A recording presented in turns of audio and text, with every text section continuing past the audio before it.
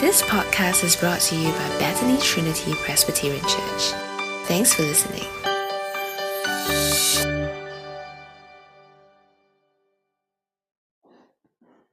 Today's scripture passage is taken from John chapter 10, verses 16 to 18.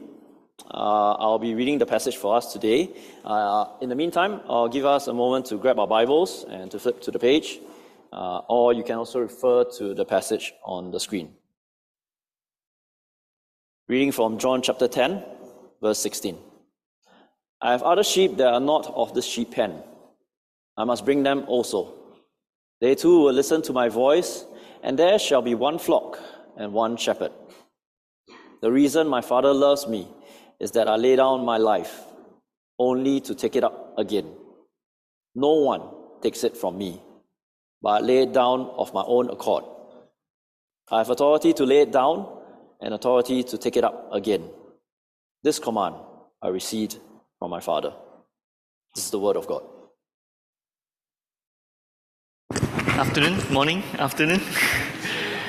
It's always a joy to be with God's people, with God's word open up. So if you have your Bible, can I invite you to turn to John chapter 10 and keep it open.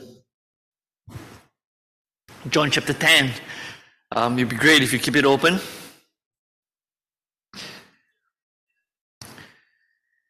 You know, this man, John Carlson, have mentioned it just now. And I want to share something about him as well. But before that, why don't we ask God to help us? Let's pray.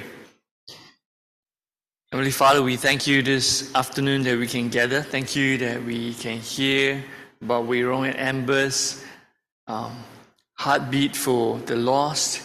We pray, God, this morning as you help us to, as we open up your word, help us to be able to engage with your truth and that your spirit will work in us.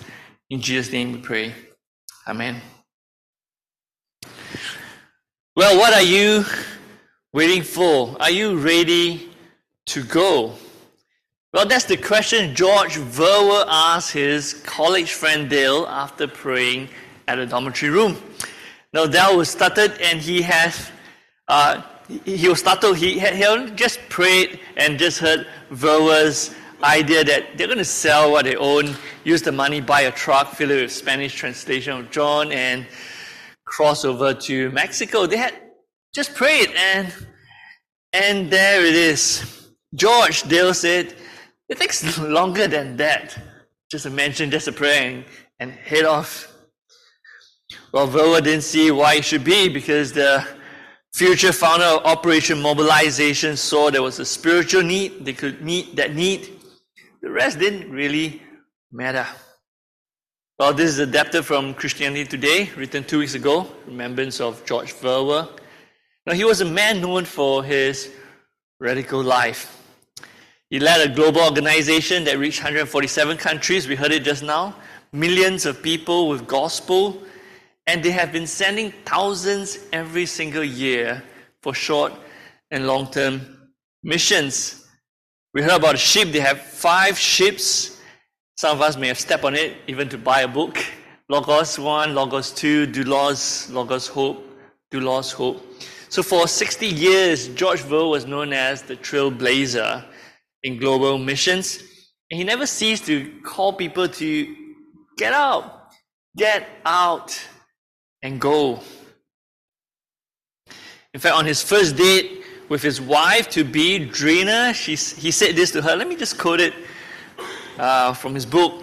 This is what he said on his first date with Drina. Well, nothing probably is going to happen between me and you, but if anything did, like say marriage, you need to understand that I'm going to be a missionary and you're probably going to be eaten by the cannibals in New Guinea. Well, that's how you start a dating journey if you want to be a missionary. Dear friends, why do we think about or talk about missions in the church? John Piper puts it this way. He said, and I quote him, he says, missions exist because worship doesn't. Missions is our way of saying that the joy of knowing Christ is not a private affair and private enterprise. It's meant for everyone. And all should hear of the gospel so that they can worship God. So the gospel of Jesus Christ is meant to go beyond us. So we have missionaries like George Verwer, Hudson Taylor, William Carey, Amy Carmichael, Jim Elliot, David Livingstone.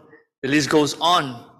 These are some of the famous missionaries, and really they exist because they have all been influenced by the greatest missionary in our human history, our Lord Jesus himself, the one who came to draw all nations back to God. So missionary is because there is one who came to show us what it is. So Christ, he came not as a hired hand, just now you read it together. He came as the shepherd who came to claim his own for God. So this afternoon, we heard the sharing by Widow and Amber and their heart for the lost. Why don't we draw back into the heartbeat of Christ himself in the Gospel of John to see what Christ has to say? Let me read to us John 10:14-16. Again, if you have your Bible, you can follow with me.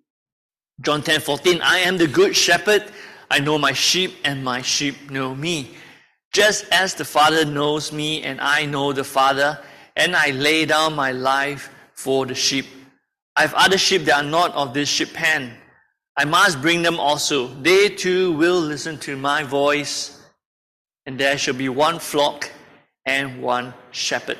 So missionary movement exists because Jesus is the good shepherd.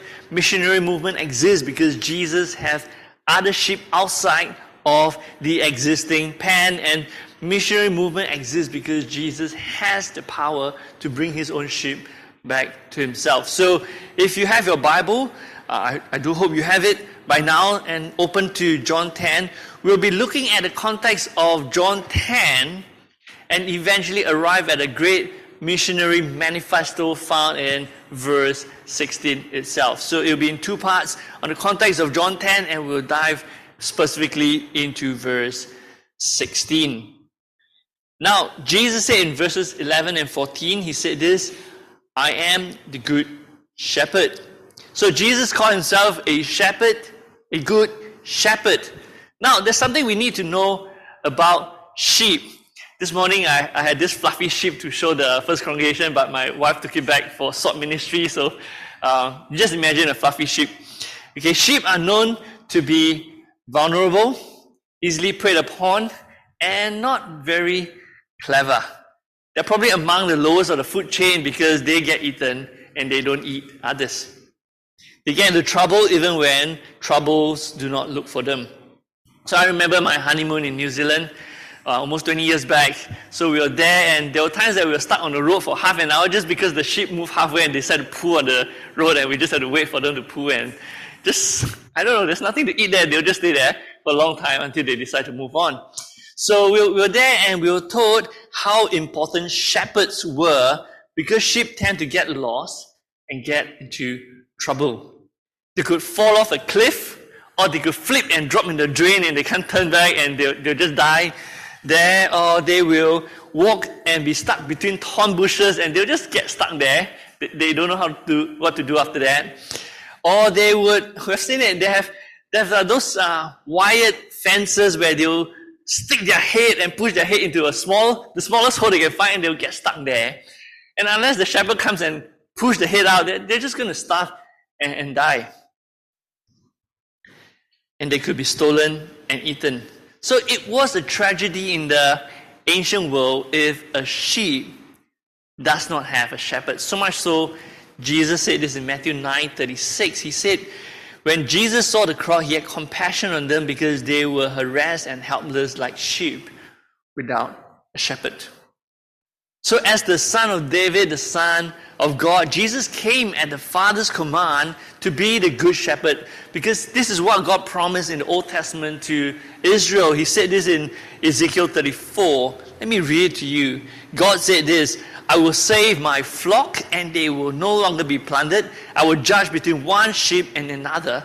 I will place over them one shepherd, my servant David, and he will tend them and be their shepherd. I, the Lord, will be their God, and my servant David will be prince among them. I, the Lord, have spoken. Now, in Ezekiel, the servant David obviously is not David himself because he's dead. But he's referring to the son of David, the promised Messiah, and that is who Jesus was when he came. In the context of Old Testament, the flock were the people of Israel, and Jesus came as their Messiah to take care of them and protect them like a shepherd. So Jesus, unlike a hired hand, he loves his sheep, protects them. He does not run away when danger comes. Instead, he confronts danger head on. Now, King David used to speak about his own time as a shepherd boy before he became a king. You can find this in 1 Samuel 17, where he said he would face predators like lions and bears. He would literally grab a lion by his mane and strike it and kill it. And he even killed a bear because no sheep get lost on his watch. That was King David. And so that was amazing when Jesus came and he says, I am the good shepherd.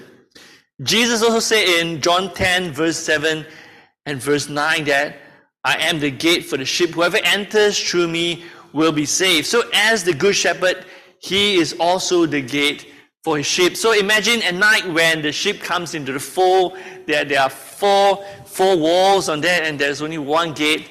So no sheep enters without the shepherd's knowledge and no sheep goes out. Neither would any predators be able to get in without facing the shepherd head on, because when all the sheep goes in, he sleeps at the gate, at the entrance as the gate of the sheep.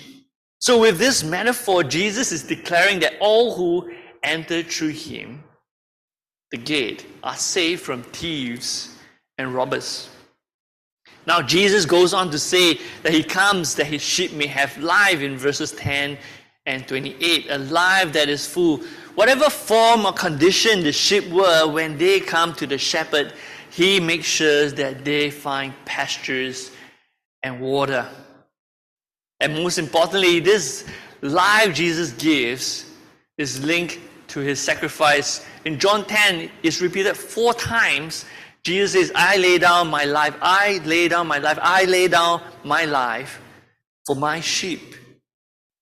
As the good shepherd, Jesus is full of love for his sheep. And this is the ultimate love story. If you want to have a love story, this is the ultimate love story. Jesus, the good shepherd, came, gave his life in the greatest sacrifice for the most wayward sheep. And he did it willingly. So Jesus, the good shepherd, did not come to profit as how he would be a hired hand, but he came as the owner of the sheep. He came for relationship. He was prepared to die for his sheep. He said this, Jesus said, I know my sheep and my sheep know me. There is a relationship, an intimate relationship and bond between a shepherd and the sheep he owned. But more than that, in a shocking statement, if you have your Bible open, Jesus actually said this after he says, I know my sheep and my sheep know me. He said, just as the Father knows me and I know the Father. Now, what does Jesus mean when he gave such an intimate description about his relationship with his sheep? Jesus is saying that I actually do know my sheep in a relationship.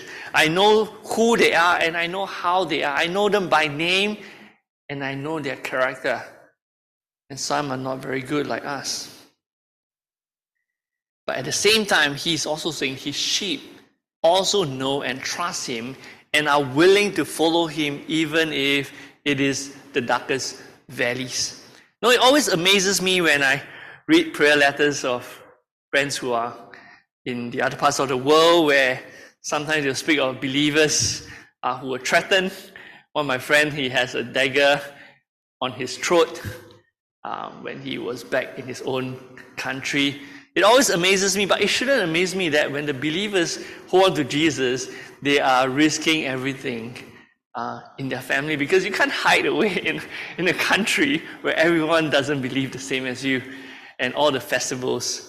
But they will hold on because they believe in their shepherd and they will follow him, because they know that the Lord, the shepherd himself, saw the sheep so precious that they are blood related, so intimate, his blood for ours. Verse 15, I lay down my life for the sheep.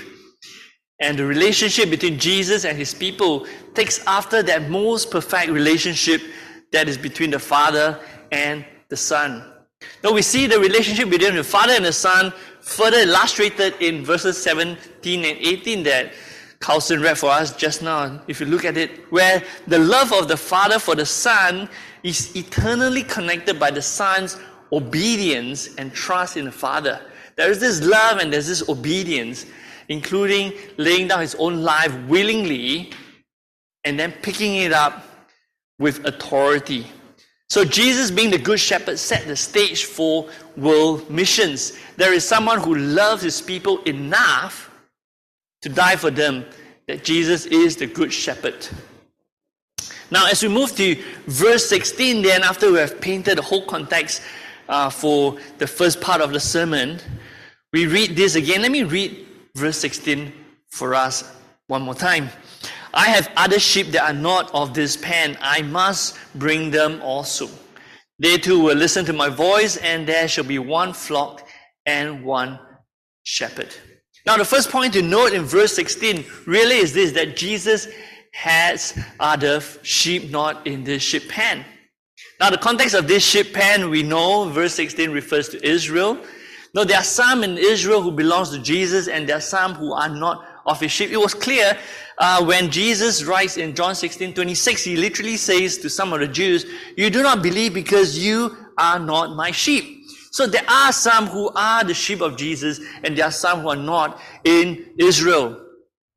Now, even as Jesus gathers his sheep in Israel, can you imagine the disciples, the apostles, they're gathering, huddling around. He tells his disciples, I have other sheep that are not of this sheep pen. Now, this was a very powerful declaration that shocked the comfortable huddles of the disciples, and that's the reason why you and I are here, that we can call Jesus our shepherd. Because of this declaration by Jesus, it is good for us, but it wasn't comfortable for the apostles in Israel. Imagine them sitting comfortably with each other, hearing Jesus' love and protection, and then suddenly Jesus says, I have others outside, the Gentiles. They're going to come in and sit with you. You may not even like the smell, but Jesus says they are of the same sheep pen. This is good news for us. It was uncomfortable for the first century Jewish believers, but it had been God's plan from the right beginning. Isn't it? At Genesis, when Jesus said to Abraham, he said that I will multiply your descendants like stars in the sky and sands on the seashore, and through your offspring all nations on the earth will be blessed. It was this knowledge that Jesus had other sheep pen that drove the first missionary movements in the book of Acts. It is the same knowledge that Jesus had other sheep that drives our modern missionaries to the most difficult places to bring the good news of Jesus to other sheep, those not in the current sheep pen. Now, the drive to bring other sheep into Jesus' sheep pen raised many missionaries who have the same heartbeat as Christ. What did Hudson Taylor say? He said, if I have 1,000 lives, I'll give them all for, anybody knows? China. Robert Moffat, who inspired David Livingstone, he said, in the vast plains to the north, I have seen in the morning sun the smoke of 1,000 villages where no missionaries has ever been. C.T. Studd says, some wish to live within the sound of the chapel bells near church so you won't be late. I wish to run a rescue mission within a yard of hell. Or Bob Pierce, founder of World Vision, says, let my heart be broken with things that break God's heart. Now the words of Jesus ring in the ears of God's people. I have other sheep that are not in your fold, which prevents us from getting too comfortable in an aircon church that is meant to poke us from getting too warm in our seats.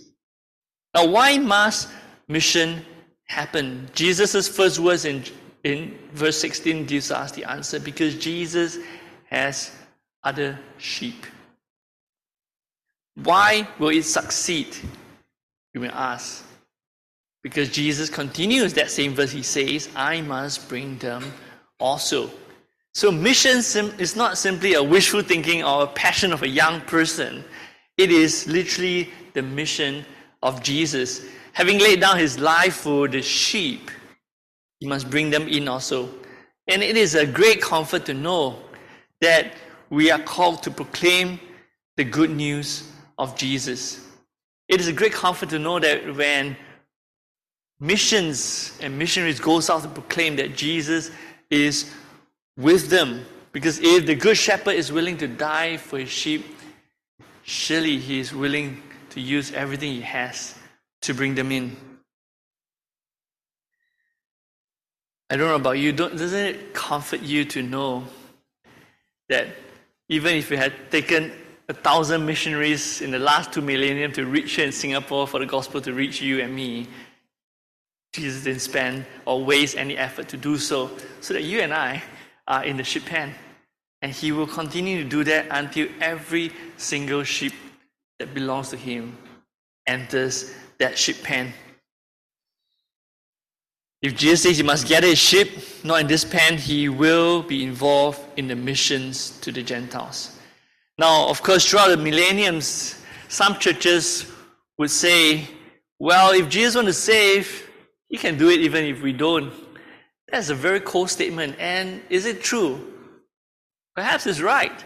Even if they don't, Jesus will be able to bring them through other means. But surely they haven't been reading their Bible, because we have just done Esther. Remember what Mordecai said to Queen Esther? This is what he said to her. For if you remain silent at this time, relief and deliverance for God's people will arise from another place.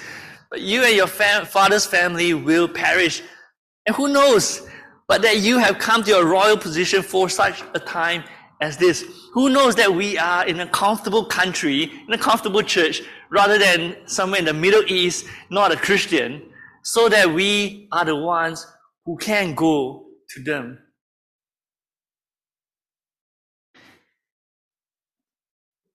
If a church does not rise up to be involved in missions, God can use other churches, even those who seem ill-equipped, those seems much less than what we have, because Jesus can use them for the other sheep. There was a man by the name George Stott. He was a school teacher who lost his leg in his youth. So he is a one-legged man.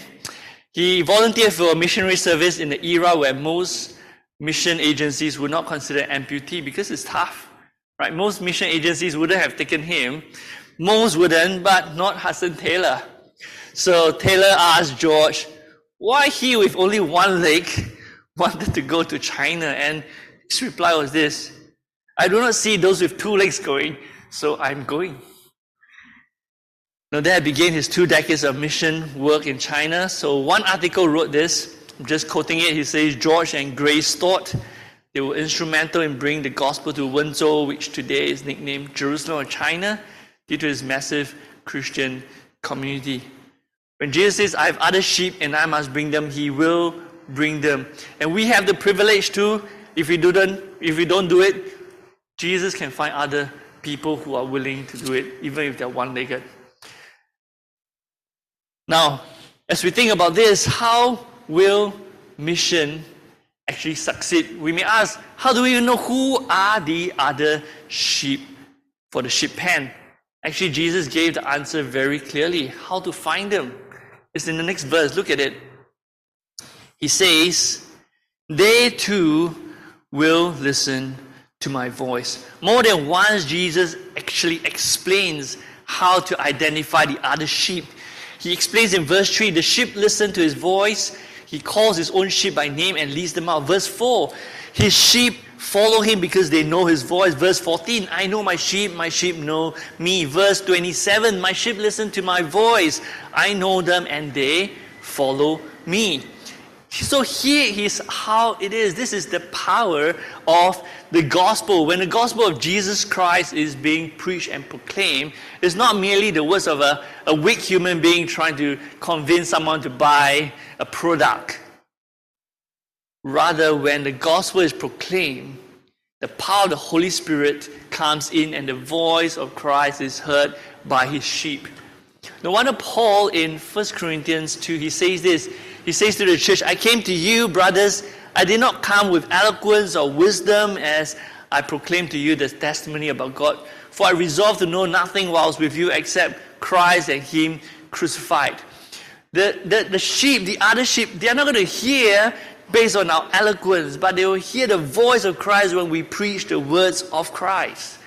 And so as we go forth, how will we identify them, or how will they hear it, is when the gospel itself is being proclaimed, not our own eloquence. So the most important aspect of mission is to speak the words of Jesus, speak the scriptures, so that his other sheep who are not yet in the pen will hear his voice and turn to him. It's amazing because as you go to Batam every month, you speak to the children. How do you know they will be of the sheep? You do not know, but you preach the gospel to them, and they who are of the sheep pen, they will hear the voice of their shepherd, and they will come.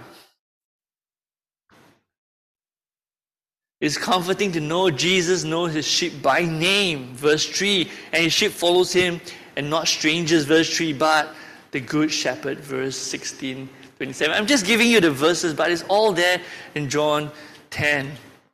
And we can be certain that when we speak the words of Jesus, that is scripture, Jesus is present, so that his sheep, when they hear his voice, will respond. Isn't that the same as what we hear in the other great commission verse that we always hear, right? You know what's that? Matthew 28. Jesus says, go and make disciples of all nations, and teaching them to obey everything I command you, and surely I'm with you always to the very end of the age. Not just with you, but as you proclaim the gospel, so will the sheep hear, because I am there. My voice can be heard when the gospel is proclaimed. And so finally, when this sheep turn to follow Jesus, he says again in John 10:16, there shall be one flock and one shepherd. Now this is the joyous revelation that we as Christians, or Gentile Christians, we should actually be very thankful for this verse, because it is in this verse that you and I are here in the sheep pen as well. Dear friends, how should we respond to this great verse that encapsulates the call to mission? Now, Christianity Today regarding George Verwer wrote this, and I just want to quote it for you. He said this. I don't know, anyone has actually seen George Verwer in this? He used to come to Singapore last time as well. The signature globe shirt, and that globe that he will then throw to the audience, and you try to catch it. Anyway, this is what Christianity Today said. After Verwer stepped down as International Director of OM in 2003, he continued to speak to groups of young Christians around the world. He would bring out a giant inflatable globe, put on his trademark globe jacket, and ask them again and again a version of the question he asked his college friend when he was just 18. Well, are you ready to go? You just repeat that to the audience. Well, are you ready to go? It's not that hard to go out. What better ways to catch the vision of missions than to actually go out rather than just sit in the aircon room? For those of us who are young, there are plenty of opportunities. Most of us here are young. There are plenty of opportunities to go. You don't have to go like 10 years straight off. 2 weeks of your annual leave. It's great. Go for a short trip, see for ourselves what God is doing elsewhere. Perhaps sacrifice that few weeks of your holidays to join a meaningful short-term mission. If you've got more time, hop onto one of the Logos ship or Doulos ship. I remember when I was in uni, and then later when I started working, every year we'll go for a few weeks to northern Thailand. The first trip we went, it was 3 weeks. There was no heater or anything. We used fire. We stayed on the floor. But that was the best time of 3 weeks that I had. We went for a few more years, and eventually, the last trip we went, they even lent us their tribal clothes for me and Linda to take a photo for our pre-wedding shoot. So that was quite cool. It doesn't take your whole life, 2 weeks. Maybe just go out and see how God works. Or perhaps you already have done that and decided that I really can't go full time, but you want to be actively proclaiming the gospel to others, well, guess what? You're in the right church, isn't it? That join all the other ministry. Right now, some of the ladies, as we are talking, are doing sword ministry with one of the sisters' church, and the sheep I wanted to show you is not here because it's there. Or perhaps Wednesday, the dormitory work. Perhaps to Vietnam, we have Ann here. Or even Batam trip. Last month was encouraging because we have Auntie Kamfan or Grandma Kamfan. Okay, Auntie Kamfan, Auntie Kamfan or Chong. They're going down still. So if they can go down, why not give it a shot for those who haven't? It's not going to be very difficult. Just rock up 8 o'clock and you'll be home for dinner. It's not that tough to give it a shot. Go out and see God working. Now, as we close, let me bring us back to George Verwer, who passed away this month. In his final video blog, you can watch it online. But let me just read to you what he said in his last words. He said this: I pray also when people think of me, they'll remember the passion to see everyone in the world have the opportunity to hear or read the gospel. We celebrate all the groups that are doing that, but there are hundreds and hundreds of millions of people that have not yet been reached. And he gave these last words: finally, perseverance. It will get tough, it will get rough and tough, but somehow you've got to keep on keeping on, remembering scriptures, be steadfast, unmovable, always abounding in the work of the Lord. And in closing, he said this: God bless you, and we are trusting Him for greater things in the days to come. Amen. Amen. Why don't we pray? Dear Heavenly Father, we thank you for John 10:16. Because Jesus said those words, the missionaries went forth, and so we are saved.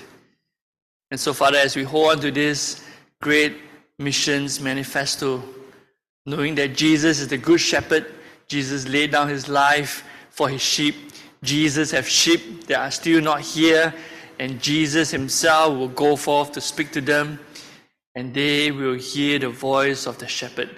So, Father, you have given us this confidence. Jesus has this authority. It is not our call to convert someone to be a Christian or to sell them Christianity, but it is our call for them to hear the voice of the shepherd, so that Christ himself will call them back.